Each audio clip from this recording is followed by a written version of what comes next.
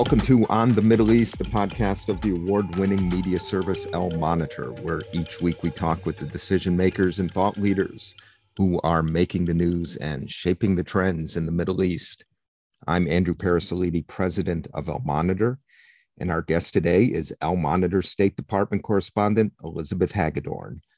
Elizabeth previously reported on the region as a freelance journalist in Turkey and Iraq for publications including Middle East Eye, The National, and The Guardian.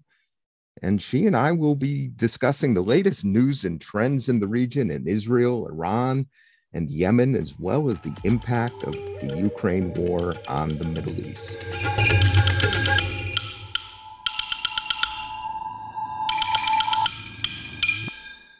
Elizabeth, welcome back to the podcast On the Middle East. Hi, Andrew. It's great to be here. Looking forward to discussing a busy news week with you. Definitely a busy news week. Let's start in Israel. An awful day yesterday. There were 2 killed in a terrorist attack in downtown Tel Aviv, 13 others wounded.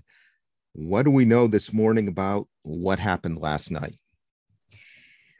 Right. Well, as you said, it's quite a bit of news out of Israel this week. The country is reeling from yet another deadly shooting that authorities believe to be a terrorist attack yesterday in central Tel Aviv in a busy restaurant and bar scene. 2 people were shot dead and several others seriously injured as of this morning. Israeli special forces have since tracked down the Palestinian gunman who was hiding out in a mosque in the nearby Jaffa neighborhood. He died in a shootout with police. But this is important to consider in the context of Israel experiencing what's been described as the deadliest period of terrorist violence since 2006 for this country. Late last month, there was a series of shootings and stabbings across Israel that left 11 people dead. At least 2 of those recent attacks appear to have been inspired by the Islamic State. The group took credit for one of them, and this has raised concerns that localized ISIS cells could be active within Israel's borders. Our own Ben Kasfit writes that Israel's Prime Minister, Naftali Bennett, is under extreme pressure right now to stop further attacks. And this is because, in part, it comes at a time when Israel is undergoing a political crisis of sorts. A member of Bennett's political party has quit the coalition, depriving his coalition of that razor-thin parliamentary majority.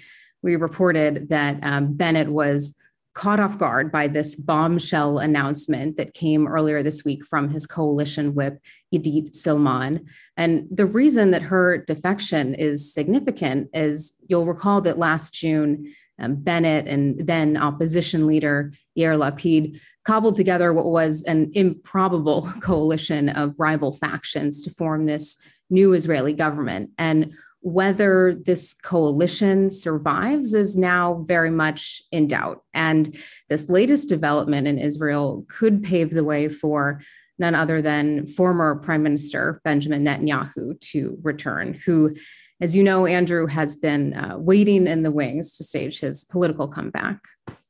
Definitely. And his comeback and his critique of the Bennett government has been on security, and Israel is now being challenged by these terrorist attacks. And it's important to kind of disentangle the many layers of what's happening in Israel, and you laid them out. On the one hand, the attack last night appears to have been committed by a Palestinian from Jenin, and Jenin is the hotspot in terms of armed resistance to the Israeli occupation. And then you mentioned some of the attacks indicate the role of the Islamic State inside Israel. And as Ben Kasfit has reported, this has put the spotlight on the Shin Bet, the highly regarded Israeli national security, internal security service, about how could this be? How could Islamic State be operating within Israel? And that even leads to another question, because the perpetrators of those 2 attacks are Arab citizens of Israel. And again, getting back into the coalition politics of what's happening, you'll recall that in that June coalition that was put together, one group in the coalition is an Arab party, and it was the first time that an Arab group, an Arab party, has participated in Israeli government formation. Mansour Abbas of the Ram party is the leader and made that choice to engage in the Israeli political process. And this was a big step for Israel politically and socially. Israel's Arab citizens had until then been frozen out of the governance process in Israel. They make up about 20% or about 1.9 million of Israel's 9 million citizens. And of course, that's in addition to 4.5 million Palestinians living in the West Bank and Gaza. So there are many layers, many dimensions to the security situation in Israel and what it means for Naftali Bennett's government at this time. Absolutely right. I mean, Bennett's government, the Shin Bet, they will face some tough decisions in the coming weeks. You mentioned, Janine, the refugee camp. One question they'll face is whether to launch a more extensive counterterrorism campaign in that refugee camp, where I believe at least two of the recent assailants hail from. So those are just among the tough decisions they'll face in the coming weeks. But, you know, maybe while we're on the subject of Israel, we could turn to what we saw play out at the United Nations this week. This was, of course, a vote that was held in response to Russia's alleged atrocities in Ukraine. Interestingly, nearly every Middle East country abstained from the vote, including regional heavyweights like Saudi Arabia and the United Arab Emirates, as well as countries like Egypt and Jordan and Iraq. The West has sought a united front against Russia, but a number of U.S. allies and partners in the region have been reluctant to outright condemn Moscow. Andrew, I'd love to get your thoughts on this. You were at the Doha Forum last month when Ukrainian President Zelensky gave a video address. What did you pick up from the conference that could maybe help explain this UN vote and the Middle East response to Ukraine's war? Yeah, it's a good question. And I think there are many questions about why so many of our friends and partners in the region have abstained. Obviously, adversaries such as Iran and Syria voted against the UN General Assembly resolution. When I was at the Doha Forum, it was quite fascinating. I mean, the video address by President Zelensky was a surprise. It was riveting. And it sparked a lot of conversation among the delegates. Of course, the Russia invasion of Ukraine and the war was very much part of the discussions already, but President Zelensky's address really focused attention on what's happening there and how it's affecting what's happening in the Middle East. And here's how I would summarize what I picked up from those I spoke to in Doha. First, it's almost, I would say, not almost, but unanimous that everyone I spoke to, officials, non-officials, thought leaders in the region, were critical and condemned Russia's invasion of Ukraine. There's no excuse for it. The Middle East, in particular, many of the states there have been victims of aggression by other powers, and they believe in the principle that no state should be attacked unprovoked as Ukraine was. There is also a kind of feeling and question about why more wasn't done to head off the conflict. This came up in almost every conversation after the condemnation of Russia's attack and behavior and conduct of the war, was why didn't the US do more to head it off, and especially by trying to convince Ukraine to abstain or step back from its interest in joining NATO, which everyone assumes will be part of a ceasefire and an eventual resolution to that conflict. So there were questions about that. And I think there was also some contemplation about the exercise of American power. In this case, the US led a rallying of NATO, the armed support for Ukraine, and the unprecedented degree of sanctions on Russia really has taken people aback. It's really shown leadership by the United States, but it's also shown the extent of international economic power, and not just against an adversary like Iraq or Libya, but Russia, the largest country in the world with regard to landmass, member of the Security Council, and a significant player in the Middle East in terms of economic and energy markets. So many of the people there were, I think, pondering what will be the long-term consequences and impact of this. And I should add one more point. As we've been covering at Al Monitor, the effect of the war on the region has had severe implications in terms of the economies of many of the countries. We can talk first about Egypt. We have an article today coming up about how Egypt has secured $22 billion from the Gulf states to mitigate the economic consequences of the Russia-Ukraine war. Egypt imports a substantial percentage of its wheat and agricultural products from Ukraine. That's obviously been cut off. And it's not just Egypt. The UN has talked about Libya, Yemen, Lebanon, elsewhere, catastrophe upon catastrophe in terms of food security in the Middle East, and more broadly, also in terms of Africa and elsewhere.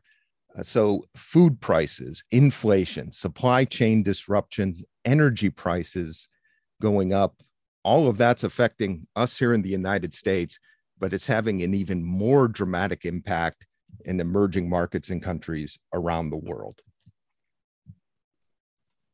Definitely. The Ukraine war has impacts far beyond Ukraine's borders, especially in the Middle East, where people are really feeling the impact when it comes to food prices and energy prices. And I would recommend that those listening check out the really standout reporting from some of our contributors in the region who are covering this issue. You're talking about the Doha conference. Rob Malley was in attendance. Maybe we can turn to Iran and the status of the nuclear talks in Vienna, because something that came up at that forum was this potential lifting of the foreign terrorist organization designation imposed on the Islamic Revolutionary Guard Corps. That is Iran's main demand left here at the Vienna talks. And Malley at the conference sort of left the door open to lifting the designation and said only that, sanctions would remain on the IRGC no matter what happens. Of course, taking it off the list, taking the IRGC off the terror blacklist would be very costly for the Biden administration, and we can get into that. But Andrew, you and I covered this week the status of the nuclear talks in Vienna and why this issue is holding up the talks. And what we've been told is that the U.S. put forward a proposal that it would delist the IRGC if Iran made a public commitment that it would not target Americans. But of course, that's politically a non-starter for Iran, which has vowed to avenge the Trump administration's killing of Quds Force commander Qasem Soleimani, who you'll remember died in a U.S. drone strike in Iraq in January 2020. Andrew, we referenced in the headline for our article, Trump's revenge, this idea that Trump-era sanctions have at least so far succeeded in boxing in the Biden administration. Do you see a way out for these two countries, a way for them to reach a sort of mutually acceptable compromise here? You said it, Elizabeth. I think the Biden administration has been boxed in by the Trump era sanctions and the terrorist designation on the IRGC. That was the plan. That was the plan of President Trump, Secretary of State Pompeo, and National Security Advisor John Bolton.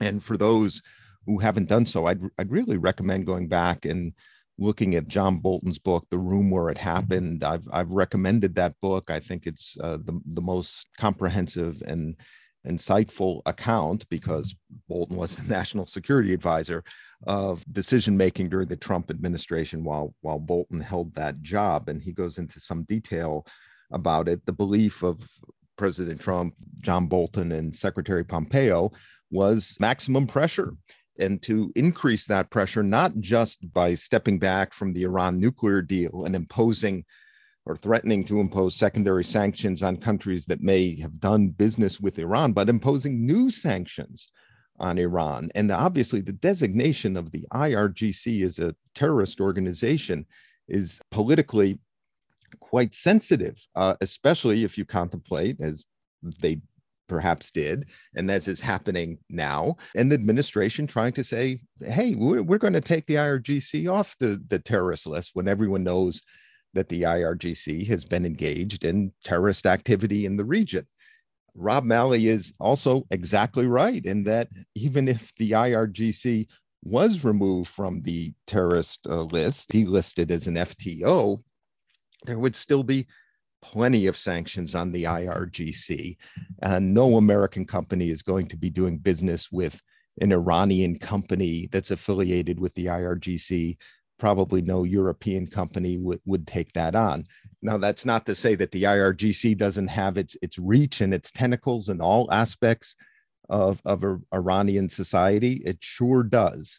But the point is that the sanctions would remain nonetheless. They were there before the FTO designation. They'd be there after the FTO designation. And then, as you pointed out, it becomes a sensitive issue inside Iran, because the IRGC is powerful.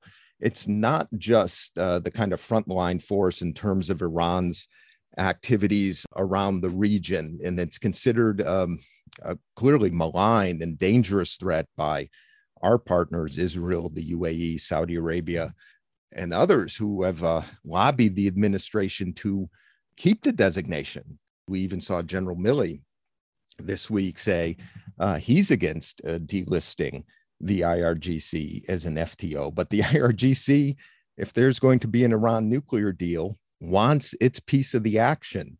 They want to be able to benefit from the deal. And perhaps it's also symbolic for them too, to say, hey, look, if you're going to engage with the West, with the United States in securing a nuclear deal, we can't be designated as a terrorist group. And the IRGC has its influence and its allies in the Iranian parliament and throughout the Iranian establishment. And I think the bottom line, Elizabeth, is that every day that this goes by, it gets harder in both Tehran and Washington to come to a resolution, because those opposed in both capitals begin to speak up. We even see Democrats as well as Republicans in the Congress now questioning that move. I just mentioned Milley, would also be opposed. And in Iran, you see the hardline, members of parliament and others saying, hey, wait a minute, they're crossing a line or potentially crossing a red line. The frustration is these talks have gone on for a year. It seems like the deal is almost done on all the difficult technical issues. It's been a priority for the Biden administration. They've rallied our European allies to come together. They've been working with Russia and China during otherwise difficult times to forge a united front in dealing with Iran. And we're held up now on what is largely a symbolic issue.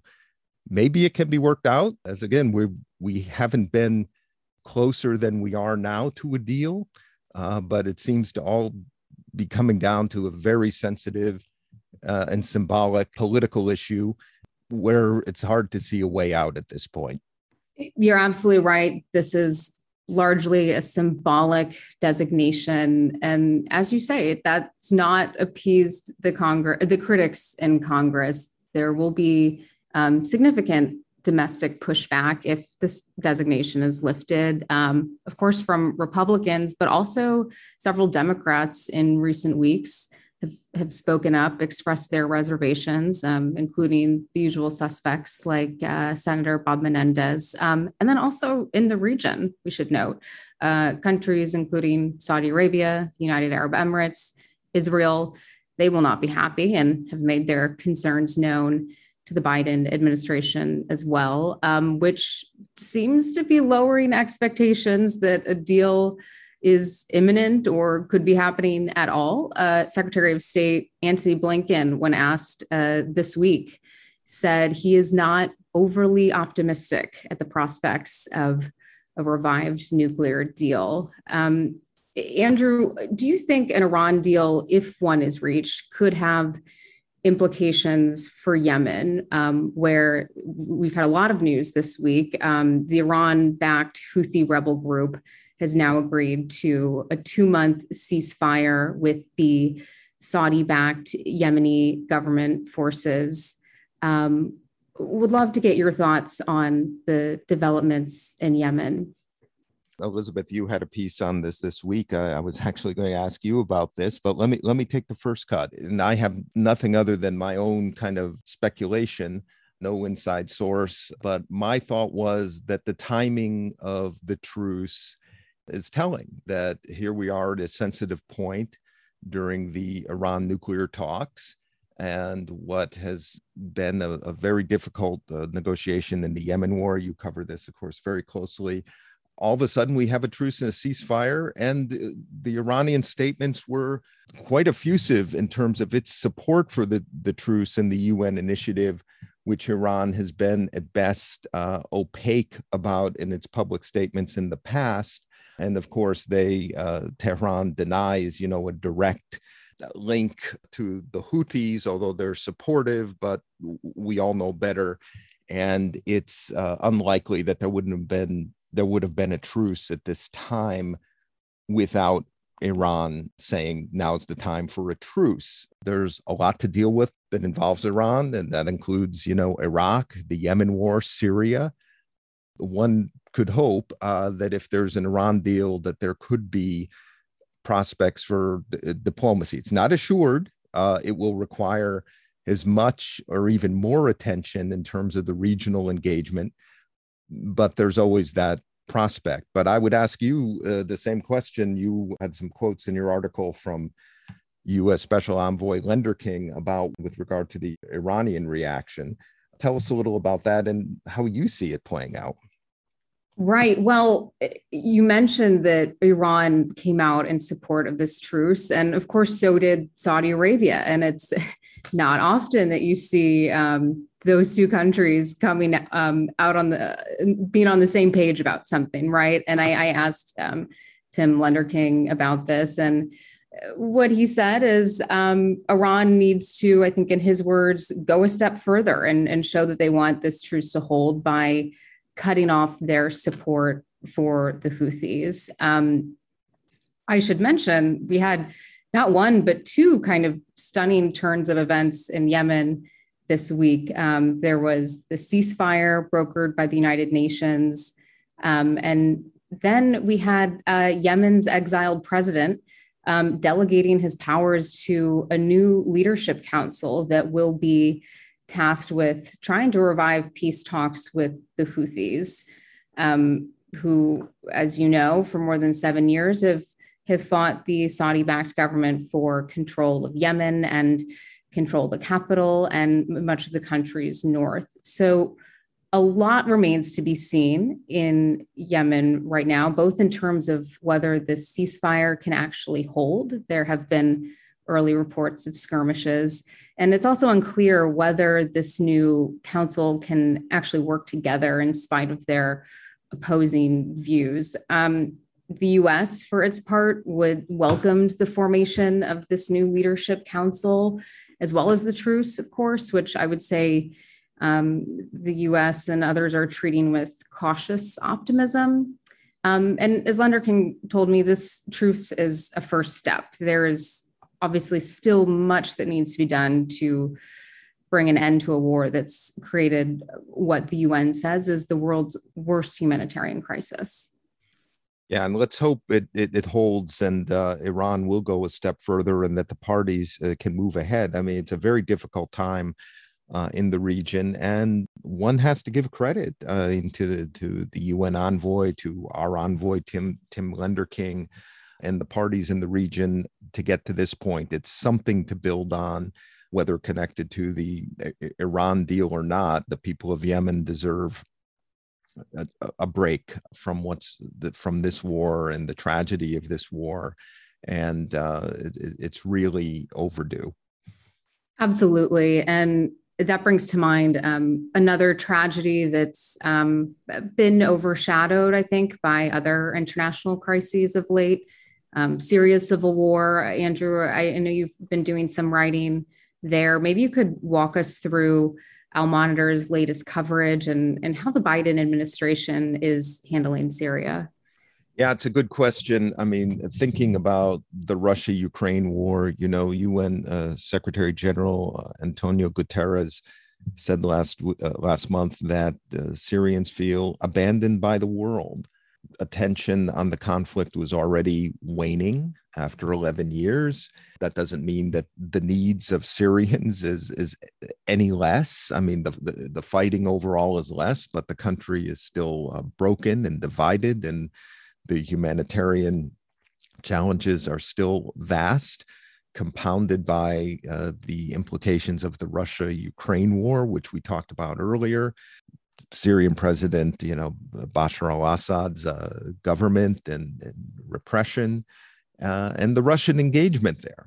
And the UN process, political process, in Resolution 2254, which people still refer to, it seems, you can go back and read it, it seems out of date and out of place with what's happening in Syria today. And UN envoy Geir Peterson, he has worked really hard on this process since he came into office over 3 years ago. But it seems like they're very far apart, and those are Peterson's words. And so this conflict is kind of now in the shadow of the Russia-Ukraine war. The Biden administration did a review of Syria policy when it came into office. It completed the review in December. It seems that the engagement in Syria continues. I mean, in terms of the humanitarian issues, the de-ISIS activities and coalition work, keep 900 troops there, again, basically focused on de-ISIS operations. We had 4 Americans injured yesterday from an attack that seemed to be from an Iran-backed group in Syria. So the problems continue there. So anyway, pulling this all together, I thought this week's Week in Review column, which will be out later today and available to those on our newsletter list tomorrow, to look at these issues and seeing where we're at in Syria and reminding people of the challenges. And you mentioned, of course, our coverage. We never forget about Syria at Al Monitor. I mean, we cover it, you and I cover it in terms of the policy dimension. Our correspondents cover it. Amber and Zaman is regularly or often, I should say, in northern Syria and looking at the issues there on the ground. And then we have Syrians covering what's happening in their country, in their lives, in Idlib, in Aleppo. And they're reporting every day on the difficult situations there, both in terms of the life of the people, the economic challenges, the challenges for children and education, the health challenges, how the Hayat Tahrir al-Sham, the jihadist group that controls most of Idlib, is operating there, Turkey's role. Again, while the attention of the world may be elsewhere at Al Monitor, we continue to focus on Syria through reporting there and by our engagement, of course, here in Washington.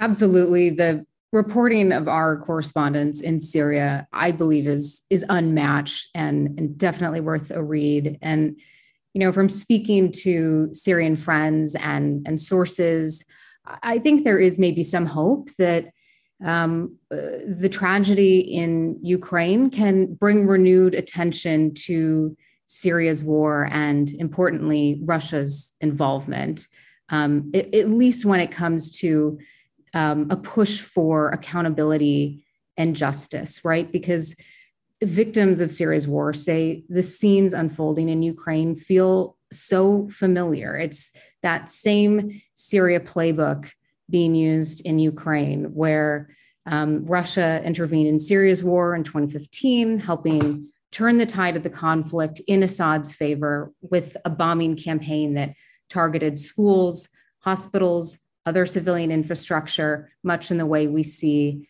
in Ukraine. And I had the chance to interview the head of the White Helmets Rescue Organization a few weeks ago, and he offered advice for Ukrainians who wish to document potential war crimes on the ground in his country, because that's something that Syrians, unfortunately, have some experience in. And, the advice ranged from rescue workers should be wearing GoPro cameras strapped to their helmets. And he warned of the potential for double tap strikes, where aircraft bomb a target and then circle back minutes later to drop a second bomb deliberately on the first responders.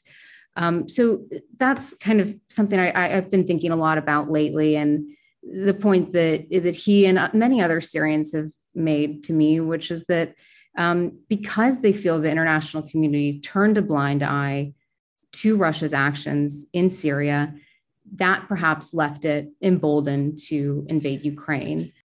It's interesting you raise the issue of accountability because that remains one of the priorities of U.S. policy. And as we read the news every day about Russia's actions in Ukraine and the call for accountability there, some of the spillover effect might be to again look at what's happening or what happened in Syria there. And again, as with Yemen, the Syrian people who are amazing, resilient, rich society, culturally, their contributions to the region and culture of the region have been so vast for so long and so positive. And again, they don't deserve this 11-year war. Elizabeth, we've run out of time. It's been great catching up with you on what's happening in the region. Thanks for doing it with us this morning. And thanks for your many contributions to Al Monitor. Absolutely. Thanks, Andrew, so much for having me. We will return after this break.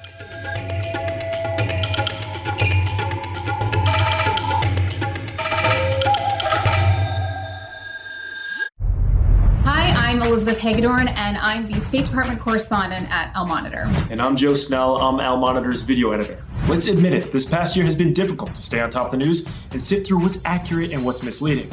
Let Al Monitor help you. If you care about the Middle East and North Africa, you should consider listening to Al Monitor's audio series On the Middle East with Andrew Parasalidi and Amber Zaman, and On Israel with Ben Caspi. You can now watch our newest video podcast, Reading the Middle East with Gilles Capel. You can subscribe to these series on your favorite podcast platforms. And through a host of free daily and weekly newsletters, we offer a range of perspectives with the highest journalistic standards. You can subscribe to these newsletters at almonitor.com. As an award-winning media service headquartered in Washington, D.C., Al Monitor has a network of over 160 contributors around the world. So if you haven't done so already, be sure to visit almonitor.com, where you can find all of these newsletters and podcasts along with first-class reporting and analysis.